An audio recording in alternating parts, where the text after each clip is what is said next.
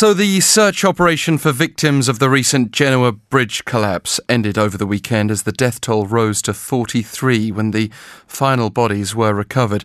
Italy's Prime Minister had earlier declared a one-year state of emergency, but some bereaved families stayed away from Saturday's state funeral in protest against the government. Let's cross to the grieving nation now to connect with Professor Gianni Royer Carfagni, who teaches structural mechanics in the Department of Engineering and Architecture at the University of Parma. And thank you very much for joining us. Thank you. Thank you for taking the time. What's your general thought at this point on the question of how much human involvement there is in this disaster? Well, as a matter of fact, the disaster has probably been due to the fact that the real conditions of the bridge were underestimated by the company which was in charge of maintaining the freeway. And consequently, I think that it is really due to a human error in the estimation of the real conditions of the bridge. But it was designed back in the 1960s. Why would it suffer in a storm now? Because, there are many things about that. First of all, it was designed by Riccardo Morandi, who was an engineer. He was a very talented Italian engineer, together with Pierluigi Nervi. It was recognized one of the best designers in Italy, and his structures were really daring structure. There were all the forces involved in the structure were precisely designed. We could say that the structure was not robust. Robustness is a very important issue in modern structural engineering, and basically it means that if an element collapses, this should not involve the catastrophic collapse of the whole structure.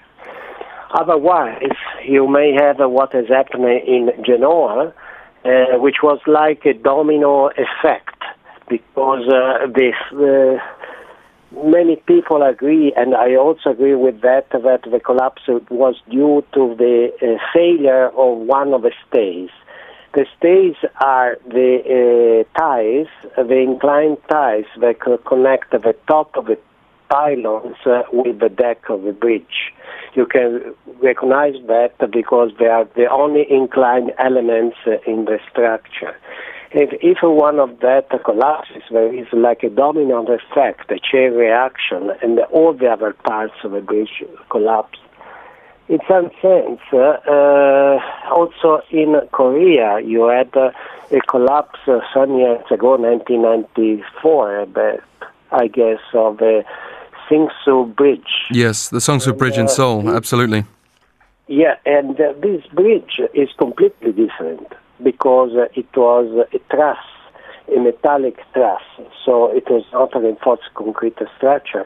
But nevertheless, also in this bridge, the problem, for what I know, was due to poor welding of the truss members, but also in this case, the collapse of a little part of the bridge caused the collapse of an entire part of the bridge. Yeah, well, we are very sensitive in this country to human error in disasters, so we have great sympathy for you. If I may just briefly interject to explain the importance of this bridge, though. It's been described as Italy's Brooklyn Bridge. It saw 25 million vehicles go through on the annual basis, basically, one a second, linking highways to Milan and France. It's not really possible to overstate, then, its importance to the country. Yes, because the region where Genoa is Liguria, and it is characterized by high mountains. It is in front of the sea, and just in front of the sea there are the mountains. And also Genoa is divided into two parts because there is a valley in between. And this bridge had two main purposes. The first one was, of course, to continue the freeway that goes along the tyrannical coast of Italy and connects, for example, Florence, Rome to France. This is the quickest way. If you have to go from Rome to France, you have to go through this way. But also it was used by the people in Genoa because it was like the best way to go, the quickest way to go from one part of the city to the other part of the city. So it was really a very, very important route. And now that, of course, it cannot be used anymore, people had to go through Parma, for example, from my city, and it is something like 100 kilometers more to reach France or to go to Milan, for example, rather than passing through Genoa. Let's revisit briefly some of the problems then that you were hinting at and explaining quite comprehensively before. Various other professors have spoken on this issue. One of the claims we've heard is that maintaining this bridge was so expensive that it would have been cheaper just to buy a new bridge or build a new bridge. Yes, this is my colleague Rancic, that I know him very well. He is a very good structural engineer. And he made a study, and as a matter of fact, maintenance of this bridge was very expensive. For example, all the cables, all the stays of one of the spans of the bridge were completely rebuilt in 1995. It's a little surprising that just one part of the bridge, 1/3 of the bridge, was remodeled with these new cables, and the other parts were left as they been until the collapse for many years, for more than 20 years.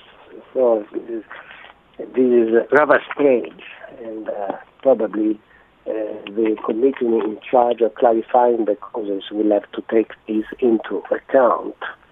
And the same architect behind this bridge was also the designer of a bridge in Venezuela that actually partially collapsed a couple of years ago, which claimed 7 lives. Are you worried that more bridges designed in this way, using these cables, these concrete encased stay cables, rather than the more common steel cables, could collapse in the future?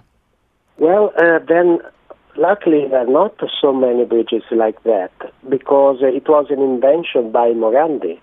At that time it was considered a very, very clever invention, just because the cost of a prestressed concrete stay was infinitely lower than the cost of a steel cable, and it could be obtained with the classical technique used for prestressed concrete.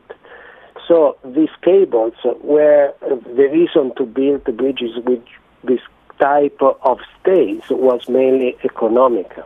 And if I may just ask one more question, sorry, because we are out of time, because as you pointed out before, the Songsu Bridge was not built in the same way. What would your message be to the world, really, in building infrastructure, that when shortcuts are taken, these problems do arise, especially at a moment when Italy's government's blamed the EU for its austerity policy and limiting spending? Of course, you cannot. You have to be very, very careful when you deal with infrastructure. And nowadays, bridges are designed to last at least 100 years. In the 60s, it was after the World War II, so Italy needed to be rebuilt very quickly, and not very much care was paid to these kind of bridges. We had also other collapses in Italy during the last years, and the common denominator to all of these failures is the fact that all these bridges were built, well, not all of them, but most of them were built in the 60s. Right. So now there is a very important issue to remodel all these bridges, and this means billions of euros. On the one hand, could be also a good way of promoting the economy in Italy, because there would be a lot of building activities. Public infrastructure projects certainly also have that element. Professor Carfagni, thank you very much for joining us. Thank you. Bye-bye. Bye-bye.